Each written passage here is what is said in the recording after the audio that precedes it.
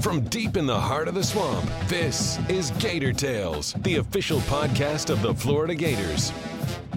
Gator Tales is brought to you by UF Health, the official healthcare provider of the Florida Gators.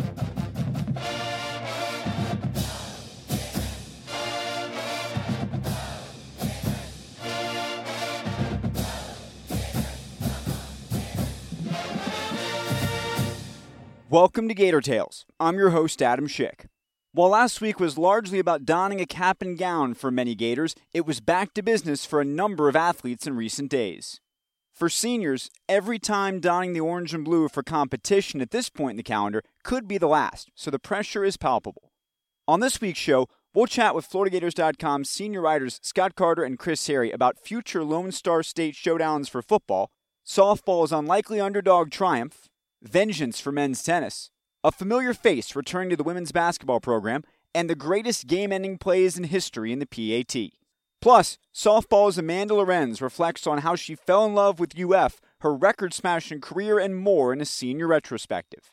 But first, when Scott Strickland teased there was more big news to come after the announcement of the future home-and-home series with Colorado, he wasn't kidding. So to open this week's roundtable, we asked Scott and Chris about the significance of Florida and Texas agreeing to lock horns in the regular season. The Texas-Florida matchup, if you picked non-conference opponents to play, Texas is right up there with anybody. The schools haven't met since 1940. A lot has changed since then, obviously. They are both national brands, both programs, that have had a lot of success, won national championships, and we're going to have to wait a while for it. It's not until, 2030 and 31, but it's looking ahead and starting to secure some of those matchups that, fans have demanded. We're seeing a movement across the country, and I heard Scott Strickland on a radio show this week talk about this, and he's like, yeah, this is where it's going. Empty seats across the country in college football, they've spoken, and these athletic directors and the powers that be realize that, you need these marquee matchups during the regular season. And Florida, we all know if you follow the Gators closely, that's not been their tradition, but times have changed, and you've seen Georgia do it, Texas, Clemson. All your major programs now, Adam, are starting to schedule more of these. And Florida is joined the party with Colorado in 28 and 29, in Texas in 30 and 31. And I think you're going to see another one. There's some holes there to still fill. And I know Scott Strickland, from just listening to what he said, he's looking to, add more of those matchups in coming years. In fact, he tweeted his goal is to have 10 Power 5 games on the schedule a year, so a more attractive kind of thing. And you think, Power 5, you should have Power 5s. Well, a lot of times you're not going to have Power 5s. The home game you're going to sneak in there is going to be one of those maybe mid-major FBS teams or whatever. But, the fact that he's shoot for this, remember, the Gators have not played an out-of-state regular season game against a non-conference foe since 1991 at Syracuse, a game I happened to attend in my second year covering the Gators, when a fellow by the name of Kirby Dardar took a reverse on the opening kickoff at Syracuse, went the distance, and paved the way for a 38-21 victory, after which Spurrier said, I told him to watch the reverse. I told him to watch for the reverse. You hear all the time about games that aren't going to get people excited. Games against teams that aren't quote unquote Division I teams. These are certainly will get people's attention. I think we talked about Colorado. That's a cool place to go. Mm-hmm. Colorado coming, people talk, they're not very good. Well, yeah, it's also 2019. It's a long way away. Texas is going to be Texas, and it won't matter if they're in one of their lulls and they're coming off a 6-6 seed. It will be Texas. Everybody will be excited about that. But Scott is right. The players that'll be playing in that right now, I think, are in 6th grade.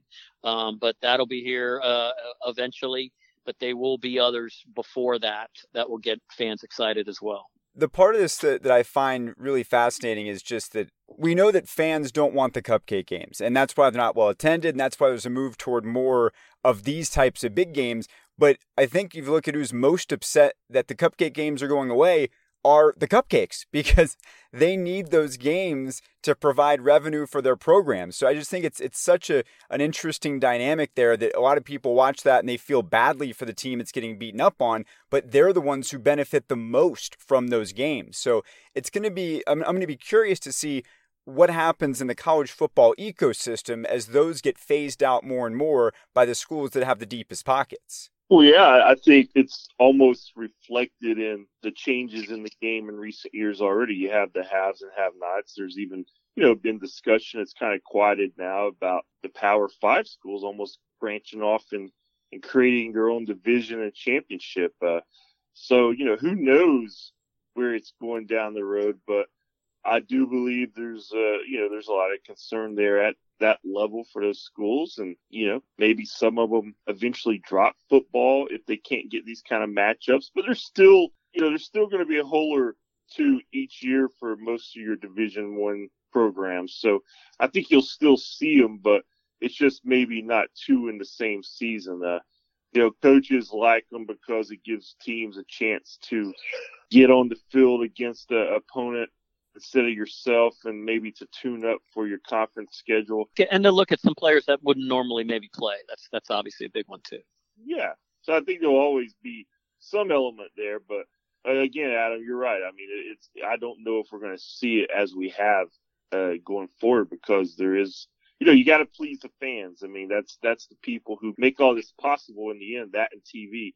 And TV loves those kind of matchups. Fans love those kind of matchups. While we're talking about things that are a long way away, there's probably going to be another refresh of the Swamp before those games actually get played. But as of right now, if you strolled into the stadium there on campus, you would see it looking not quite itself, because it's getting a much-needed turf facelift. Yeah, and it's certainly much needed after the Garth Brooks concert with the temporary flooring that was put down, which also served the purpose of helping kill off the remaining of that grass. But the stadium was basically shut down while they were saying farewell to the grass that has been there since 2012, and they're gonna bring in some new stuff. And I imagine come that first game in September, the field is going to look spectacular. It's a new turf, something I believe that it's called Tiff Tough Bermuda.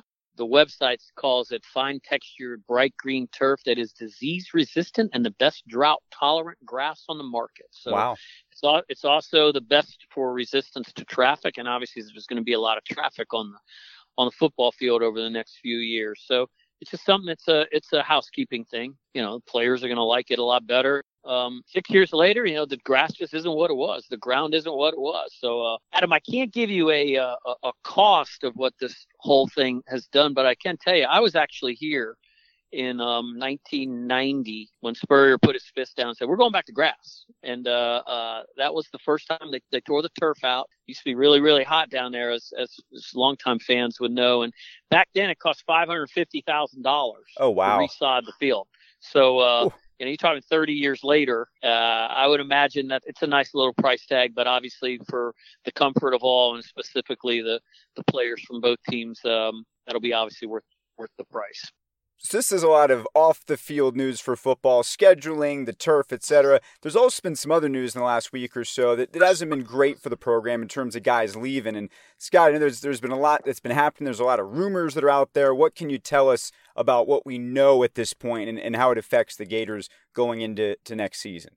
Well, the main thing, obviously, is Jalen Jones and Chris Still, two freshmen who came in together. The Jalen Jones news was, disturbing, and then it led to other news, and one of those being that Chris Still has departed the program, the freshman cornerback from Los Angeles, and he's announced on Twitter this week that he will be going to the University of Oregon. And it's disappointing all around. And whenever you have issues off the field like this, especially young players who they were both early enrollees that had only been here 3 or 4 months, but it's also a reminder, I think, sometimes that these guys are 17, 18 years old. They're away from home for the first time, and sometimes the decision-making isn't as good as their parents, their coaches, the fans would like, and it leads to issues that we've seen. And, on the field, I don't think it's going to be a big thing in 2019. But, future classes, sure, it's going to be an impact, and that's where Dan Mullen and his staff, they're going to have to address those losses on the recruiting trail, and I'm sure that will be a priority for him. It has to be. Well, as Dan Mullen continues his speaking tour as well, I'm sure we'll hear more from him, and we'll talk about that at a later time. But right now, I do want to talk about something that happened on the field that was very impactful. And Chris, a week ago, we were talking about softball and said they're going to the SEC tournament, and things weren't looking great for them in terms of getting that top 8 seed, and then they just run right through the whole tournament. And what do you know, after all is said and done, they're a 5 seed. They're the highest seed in the SEC, despite finishing 6th in the conference. So seems like just when people are about to count out Tim Walton, and especially players like Kelly Barnhill and Amanda Lorenz, they make a huge impact when there's a lot on the line. Yeah, and Kelly Barnhill, Adam, sure picked a good time to go all Max Scherzer. What she did in those 3 games that she pitched in: 3-0, .33 ERA, .075 opponent batting average, 21 innings pitched, only gave up 5 hits, 1 run, struck out 24. She was on a mission. And, you're right. We did talk about this last week. I think we talked about how Tim Walton had never really put much of an emphasis on the SEC tournament because he's always gearing up for the following week and going into NCAA play. Having said that, it's weird because I remember watching them last year, and they won the tournament, obviously, in 2018. And it's almost like they kind of happened into it, and they're like, we're here, might as well win it. I think they were down 4-0 against South Carolina in the first game. Yeah. Come back and win 6-5 on a walk-off from guess who? Jordan Matthews. Ball was struck very similarly to the one that Texas A&M. The ball, it was a gapper that ended up being a base clearing double. It wins the game, sends him in the next game. Then Kelly Barnhill took over from there. And I was in Tim Walton's office earlier this week, and he said something has gotten into her a little bit, maybe a little bit different. Just if you watched her, she's usually pretty kind of icy and stoic. She goes and gives her catcher a high five. She gets excited when things happen, but that look on her face after that clinching strikeout to beat Alabama, team that just swept Florida in a big series late in the season, she was really, really excited. And a couple of her teammates said the same thing. Maybe this is something that she needed. Maybe, I don't know, kind of awakened her to the fact that it's almost over for her. There's still a lot of softball that could be played for Kelly Barnhill, and obviously she could end up on the biggest stage. And so much changed over the conversation we had a week ago. There's three teams. None of them are from the state of Florida, which is absolutely, utterly bizarre. Mm-hmm. Usually they've had 3 teams from the state of Florida here for regionals before. None of the teams that are coming here have faced Kelly Barnhill. So will we see her in the first game against Boston U? Maybe not. But I imagine that Florida will get through this regional, and, if all things come to pass and the seeds hold up, would bring Tennessee here. Or North Carolina here, which is the next best team in that bracket. So Florida could very well be here for a super regional again. And, that's a conversation for next week. But Florida's bat showed up a little more. Maybe they're still hitting in the 200s, but timely hits. They really needed against some really, really good teams. Got them where they're in a very enviable position. It's amazing. They go 12-12 in the conference, and they're the highest seeded SEC team in the NCAA tournament. So hats off to them. That was an incredible weekend, and they celebrated it, in the right way as a team that kind of shot out of nowhere to win something. And to think about, Florida, an upset winner in the SEC tournament and a high seed, kind of bizarre storyline, a little bit different, but maybe that's exactly the kind of storyline this particular team needed this season. Yeah, and you talk about finding yourself at the right time of the year. I was blown away by the stat during that South Carolina game that opened the SEC tournament for them. Their biggest comeback all season had been by 1 run. And then they have a 4-run comeback after 6 hours of rain delays. So it was really, really interesting what they did. And as you guys well know, you can take a hot pitcher all the way to a national championship. Tons of teams have done it. So that's the opportunity ahead of the Gators, and we'll see what they do with it. Moving on to another team we talked about last week, men's tennis. It was a big weekend for them at home, a chance not only to get out of the round of 16, but to get some critical revenge on Tennessee. And it wasn't easy, but they did pull it off in a pretty dramatic fashion. And Brian Shelton said afterwards, first of all, it's 4-2 final. Florida was in utter command at 3-1, but then things started happening.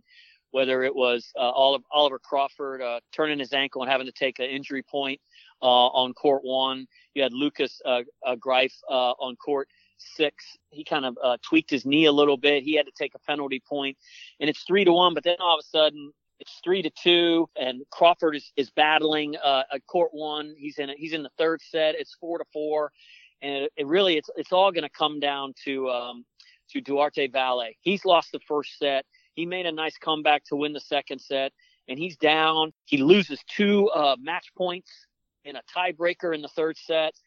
He staves off 2 match points, and he comes up with a huge tie-breaking victory, clinches the set on court 5 against the Tennessee Volunteers, who, of course, a couple weeks earlier came to Florida for the SEC tournament. Florida was the top seed and the regular season champion, and Tennessee ousted them. And on the way off the court, it was a lot of the Gator chomping, kind of like the whole Grant Williams thing was during basketball.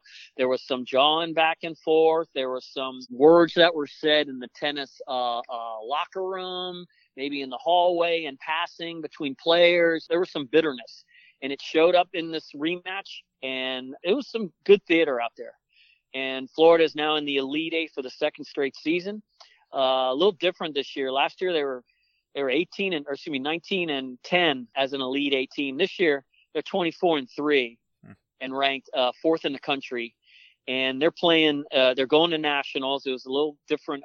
They tweaked the system this year. That was a super regional this past weekend. One match only for this weekend. And now the Elite Eight is held at the national site. It used to be the Sweet 16 was held at the national site. It's in Lake Nona, Florida, at the National Tennis Center down there. And Florida will be playing Baylor. They have a chance to win a national championship. And this is a program, a rare one on campus that's never won a national championship. You think men's tennis in the state of Florida? No, it hasn't. The women have won 7. Okay. Brian Shelton, it's taken him some time to get the team that he wants. This is a guy who won a national championship as a women's coach at Georgia Tech. It's the only NCAA championship in that school's history in any sport. No, football doesn't count because it's not an NCAA sponsored sport. Uh-huh. But it's a very difficult place to win on the women's side, big, to be quite honest with you. And he's managed to jump over to the men's side. And again, it's his 7th season. This is a guy who in his first year was beaten in the first round of the NCAA tournament on his home court by the University of Denver. So you can imagine what this was like, a very emotional win for Florida. Crowd was fantastic. Players responded, and now they get a chance to try to do something that no Florida men's tennis team has done, and they get to do it 2 hours south of here. So it could potentially be quite a weekend for the men's tennis team, and all starts on Thursday. Chris has actually been very busy this week because in addition to writing stories about that, you also wrote a story about a new assistant for women's basketball and a homecoming of sorts as well that kind of complete that story. Yeah, Erica Lang Montgomery played here from 1988 to 1992. She played for 2 Florida coaches. She was a junior when Carol Ross showed up, who, of course, is the greatest women's basketball coach here in Florida history, having won over 60% of her games and taken Florida to 7 NCAA tournaments, including an Elite Eight. She was a blue-collar kind of player one year, I believe. I think her junior year, she averaged 14 points and 8 rebounds, I believe, and I think fought through some injuries as a senior. But she's bounced around. She's coached in the Big Ten. She's coached in the ACC. She's coached in the Pac-12. And for the last 9 seasons, she's been the head coach at Flagler over in St. Augustine. So she's from Jacksonville. Obviously, she has institutional knowledge relative to Florida and relative to the state of Florida.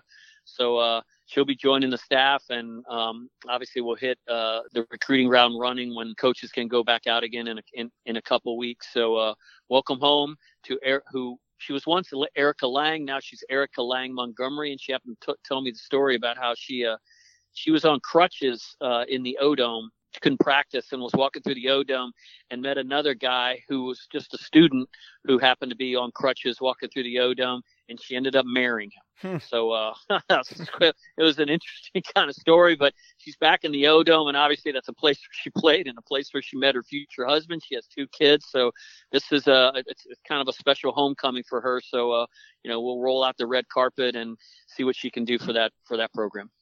All right, let's move on to our PAT this week, which was inspired by Kawhi Leonard's I don't know, is it fair to call it anticlimactic? It was just a weird way to win a game and a series as far as quote-unquote buzzer beaters go.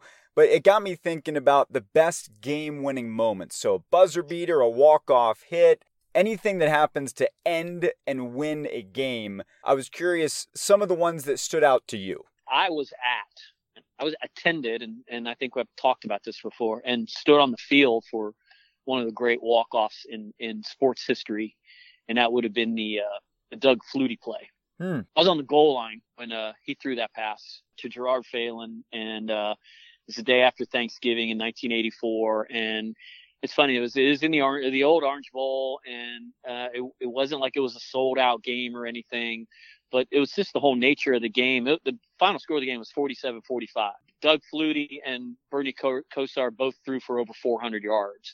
You couldn't have asked for a greater, more exciting, classic shootout between two really, really good teams. And Doug Flutie was probably going to win the Heisman Trophy anyway.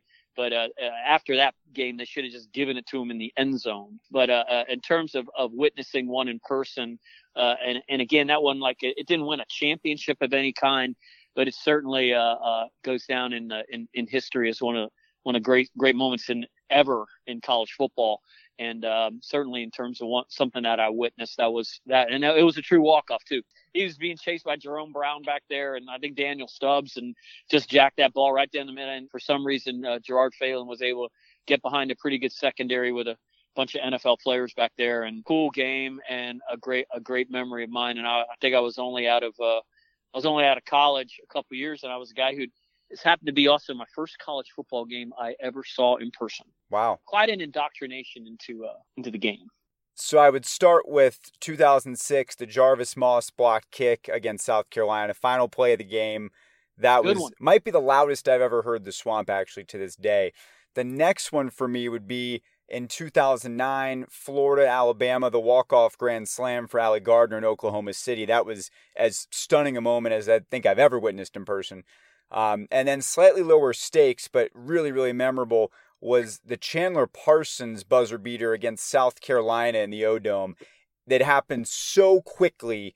And then, Chris, I mean, you probably remember, it was just boom on one end with a layup, or I think it was Devin Downey. I don't know if it was the layup to tie or to take the lead. No, I think it was to take the lead. Layup to take the lead, and then quickly down the other end, Chandler Parsons hits a three. And that was the year of Parsons buzzer beaters. And I remember sitting in the Rowdy section when that happened. So those were all really impactful moments I still think about to this day.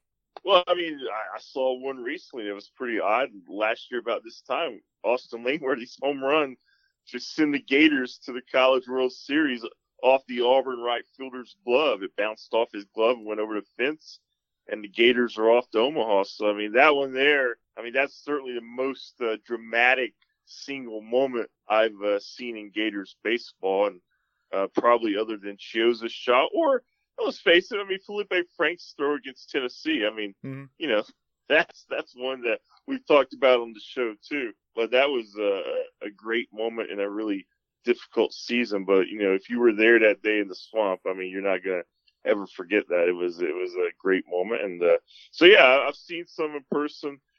The ones that really resonate the deepest with me are the ones I remember as a kid, because again, they weren't as prominent as they seemingly are now, because we see more of them now live, you know? Mm-hmm. And of course, the instant they happen, you know, people are doing Twitter and memes and GIFs, and we just get flooded with them right away. Right. So maybe that's just the old man in me talking. I don't know. Well, luckily there's going to be a lot more moments you guys are going to be at live and covering in the next few weeks. Gator teams that are in the postseason. Make sure to follow Chris and Scott at Gators Scott, at Gators Chris. Although I reversed the order, you guys can probably figure it out. And check out all their content on FloridaGators.com. Guys, thank you so much as always. Thanks, Adam. Hey, Adam. Softball's road to the SEC tournament title last week was far from routine, with nearly 8 hours of travel delays on their long trek from Gainesville to College Station, then additional hours of weather interruption in the middle of their opening game. So when the Gators fell down 4-0 following the restart against South Carolina, most would understand if they didn't have the wherewithal to make a run. But instead of fading, the orange and blue charged back to win in walk-off fashion and kept on winning until the trophy was theirs. So to begin our conversation with Amanda Lorenz, we asked her where they found the will to overcome the adversity. I think it was before the bottom of the seventh, we all looked at each other and we're like, we're Gators. Like, we fight. That's what we do. We don't just roll over. We have something to prove. So let's do it. Let's keep proving people wrong. Like, let's play for something. Let's do something cool. Let's take chances. And I think that was the whole week, was us just taking chances and just trusting ourselves. And if we didn't get it done, the person behind us would get it done. It was just, this group was really close. So we really feed off of one another. I think that it can either be really good, obviously, and we've had some bad moments too, but, when everybody gets going, it's very infectious. And I think that's why this week was such a good week. We had so many heroes and so many different people step up. Like, there were so many contributors. It wasn't just one person who stole the show. Other than Kelly really just had a dominant, amazing week. But like, as far as the offense goes, there were so many different people that contributed. It was so much fun to be a part of. We're going to bring it back to softball here in just a few minutes, but I want to talk about kind of your story of where you started. So can you tell us about your family, what your parents did for a living, where you grew up, and all those details? I grew up in Moorpark, California. It's like a little north of Los Angeles, about 40 minutes north. And my dad's name is Danny. I have a little sister named Courtney, and my mom's name is Susie. And growing up, my dad is an electrical contractor, and my mom growing up was just a stay-at-home mom, just the do-it-all mom, hostess with the mostest, really always supportive. I was just honestly a crazy child with a lot of energy, and all of my neighbors, they were always older than me, and I would always be out with them playing with the boys in the street, and they're honestly saints, and they knew exactly how to handle me, but I was like gonna beat them at all times. And I was just a psychopath, and my parents were so thankful that they were so patient with me and knew how to just let me be me, when most boys probably would have just never played with me again. Then I just had so much energy that they threw me in softball and soccer, trying to get some energy out and hoping that it would just be a positive way to put some of my competitive nature into effect, and it just stuck. At what point did you realize this was something you really wanted to do? Because it sounds like you would have been successful at a lot of things just because of that competitive nature, but why did softball stand out as something you wanted to commit everything to? I just always loved it. Like, I really never had that burnt out phase. Like, a lot of my friends growing up, especially like all-stars and in travel ball, like they would much rather have been like with their friends, sleepovers, or doing anything other kids do during the summertime. And I really never had those feelings of feeling like I was missing out on something. Like, softball was always what I loved to do, and I had so much fun. Like, there was never a time that I didn't want to go to practice. I always just wanted to compete and have fun with my friends, and I just have always loved the game.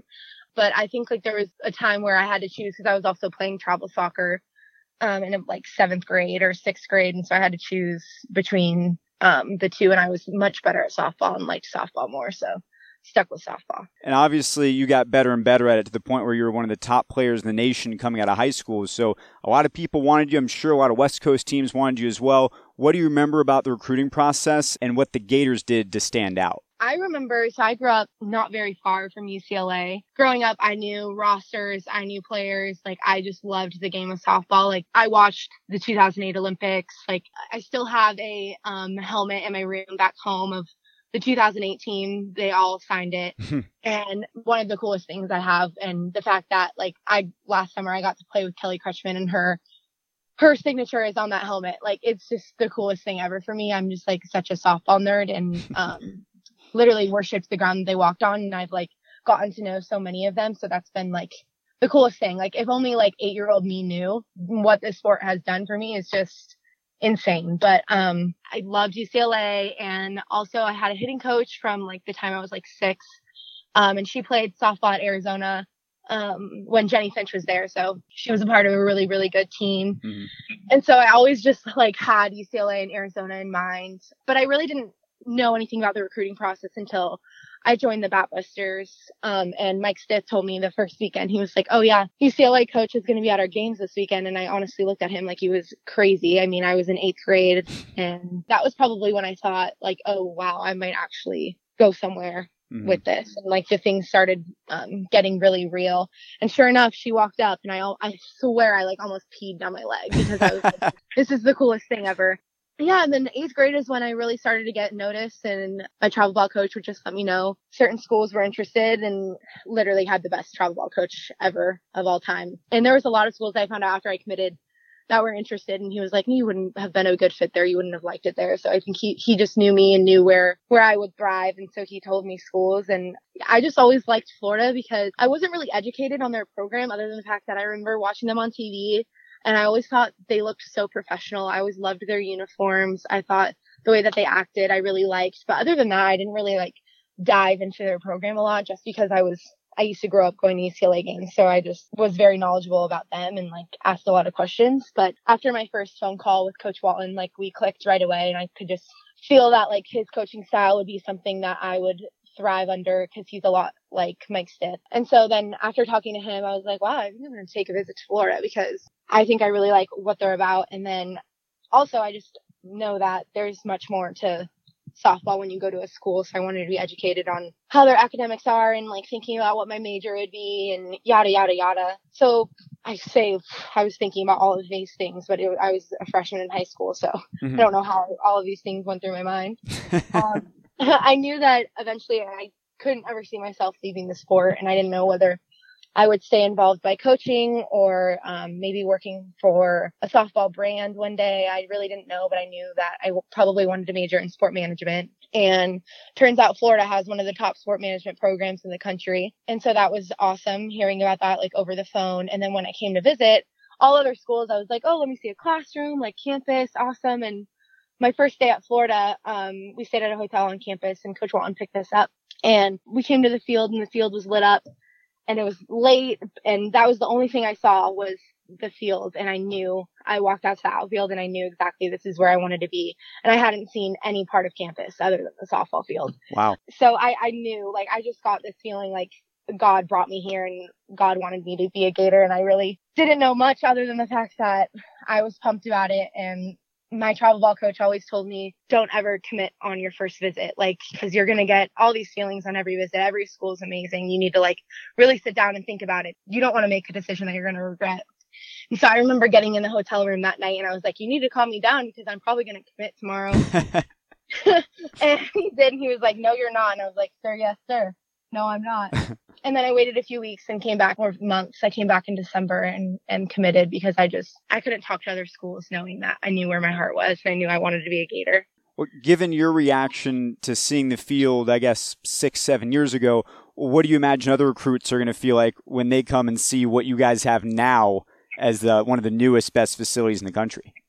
I can't even imagine you not wanting to be a part of this program. Anybody who gets the opportunity, I really think you would be stupid not to take it because this place is unbelievable. And I thought I chose it because of the softball program, and I did, but there's just so many things that have impacted my life from choosing the University of Florida that I really had no idea.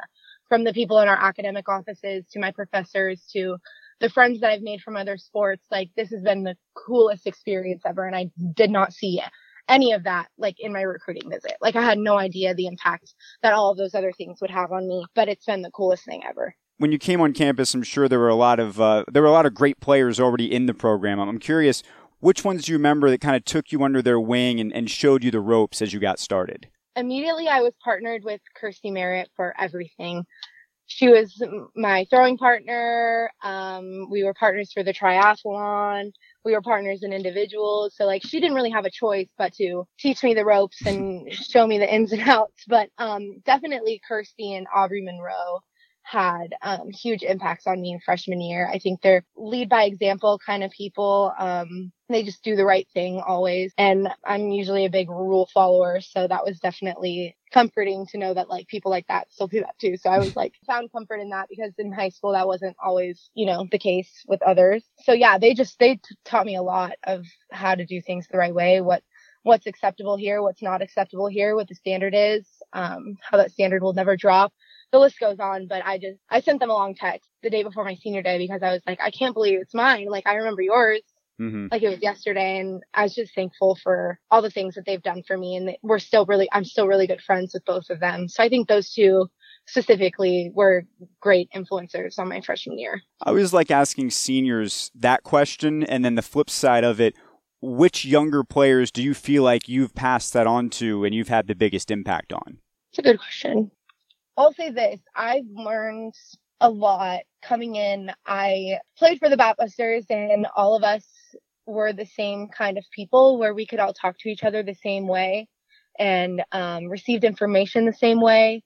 We're all kind of the same type of people, so it was really easy to be on a team like that where everyone you were surrounded by was exactly like you at all times. And so to be a leader on that team was the easiest thing ever, because it was like, what would I want to hear in that moment, you know? So that was easy for me. And then coming here, it's not the case. There's few people that like to be spoken to how I want to be spoken to. There's people I like to be told straight up to the point, tell me what I need to do now. Cool, let's do it. And there's other people that don't take it necessarily that way and maybe need to be told in another way. I just came here and realized that maybe I'm saying something and they're not going to even understand what I'm saying and just kind of brush it off because that's not their type of personality and they don't know what I'm saying in a way. And so Coach Walton had us take personality tests, and we all like had to understand everyone else. Like we would read all of our strengths and weaknesses and breakdown of our personality. And that was huge for me to understand.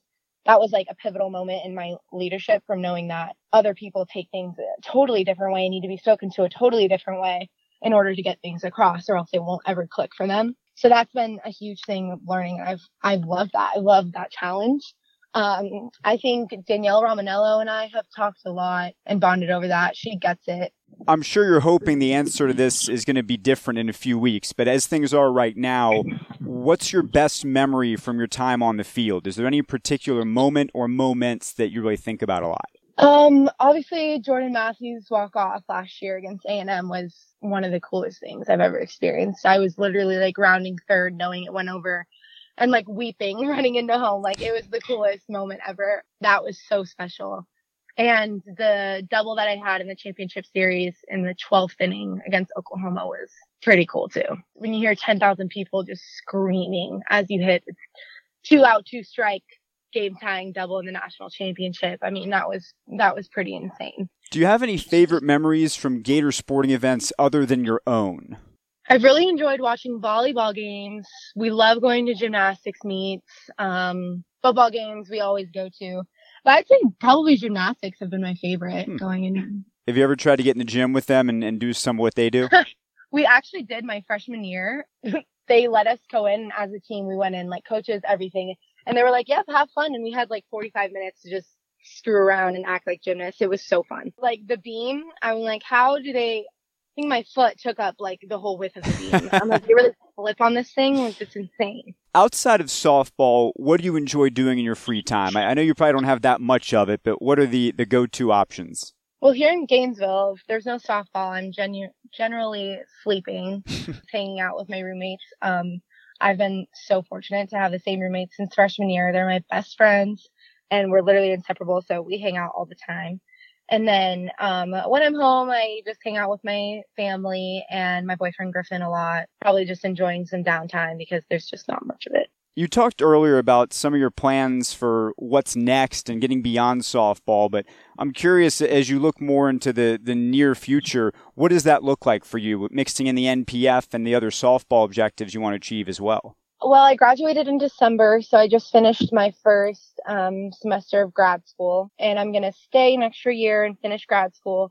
So I'm excited that I don't really get to say goodbye to this place yet. Continue to work under Coach Walton. I'll be a graduate manager, so just get to learn from him and learn more like behind the scenes stuff and just kind of know what goes into his life other than the parts that I see every day. Mm-hmm. So I'm excited about that, just to like learn from him in a different realm and just continue learning about the game, just because I feel like there's so much more left to learn. And I know that I can't see myself leaving the sport. So I think that I'll find my way into coaching post that. I just feel like the sport has given me so much, like more than I had ever thought possible. And I just feel like I need to give back in any way that I can and pass on any knowledge that I have and hope that I can impact any younger athlete the way that so many athletes impacted me. You mentioned earlier that 2008 Olympic team and what an important place they had for you when you were younger. How much do you think about 2020 in Tokyo and what does that look like? Obviously, my first goal is Florida and finishing this year, but it's always been such a goal of mine to play for Team USA and compete for a gold medal. I'd say that I had a dream of being in the Olympics before I had a dream of playing in college because of that team. I went to their Bound for Beijing tour. I was in line for autographs with Jenny Finch, Pat Osterman, Kelly Crutchman, Lisa Fernandez. I have them all. Natasha Wally, Jessica Mendoza. I mean, it's been the coolest thing. And then I got to play for Laura Berg and Natasha Wally, and Jessica Mendoza actually lives in Moorpark. And so I've gotten to talk to her on a few times, and it's just been the coolest thing. Like, I literally worship the ground that they walk on, and a lot of them I talk to now. So it's really, really cool. So you've achieved so much in your time. You've got a lot of rings. First team All-SEC 4 years in a row, first Gator to do that, and yet there's that one big ring that you don't have. I'm curious, especially for you and for Kelly, as you enter this postseason run, how much does that weigh on you, knowing this is your last chance to reach that ultimate goal? So coming in here, I was convinced I was going to win 4 SEC championships and 4 national championships. I thought that was definitely going to happen, that or bust, national championship or bust. And while I still, with all my heart, want to win a national championship, I just know that this program has given me so much, and I've learned so much that it's not going to be a disappointment if I don't. Where freshman year, if you told me that I would think like this now, I'd be like, you're stupid. There's no way. If I don't win a national championship, then what was the point? But it's been the best experience of my life by far, and definitely that's the goal, and why not? I mean, let's do it. I'm in. Sounds like a lot of fun. but definitely my perspective has changed since freshman year. Well, in any case, we wish you a lot of luck trying to win that national championship on the road to the College World Series. So thank you so much for your time and for talking to us. Thank you so much. Go Gators. And that's going to do it for this week's show. If you haven't already done so, be sure to subscribe to Gator Tales in the podcast app of your choice, and please leave a review to help us continue to grow.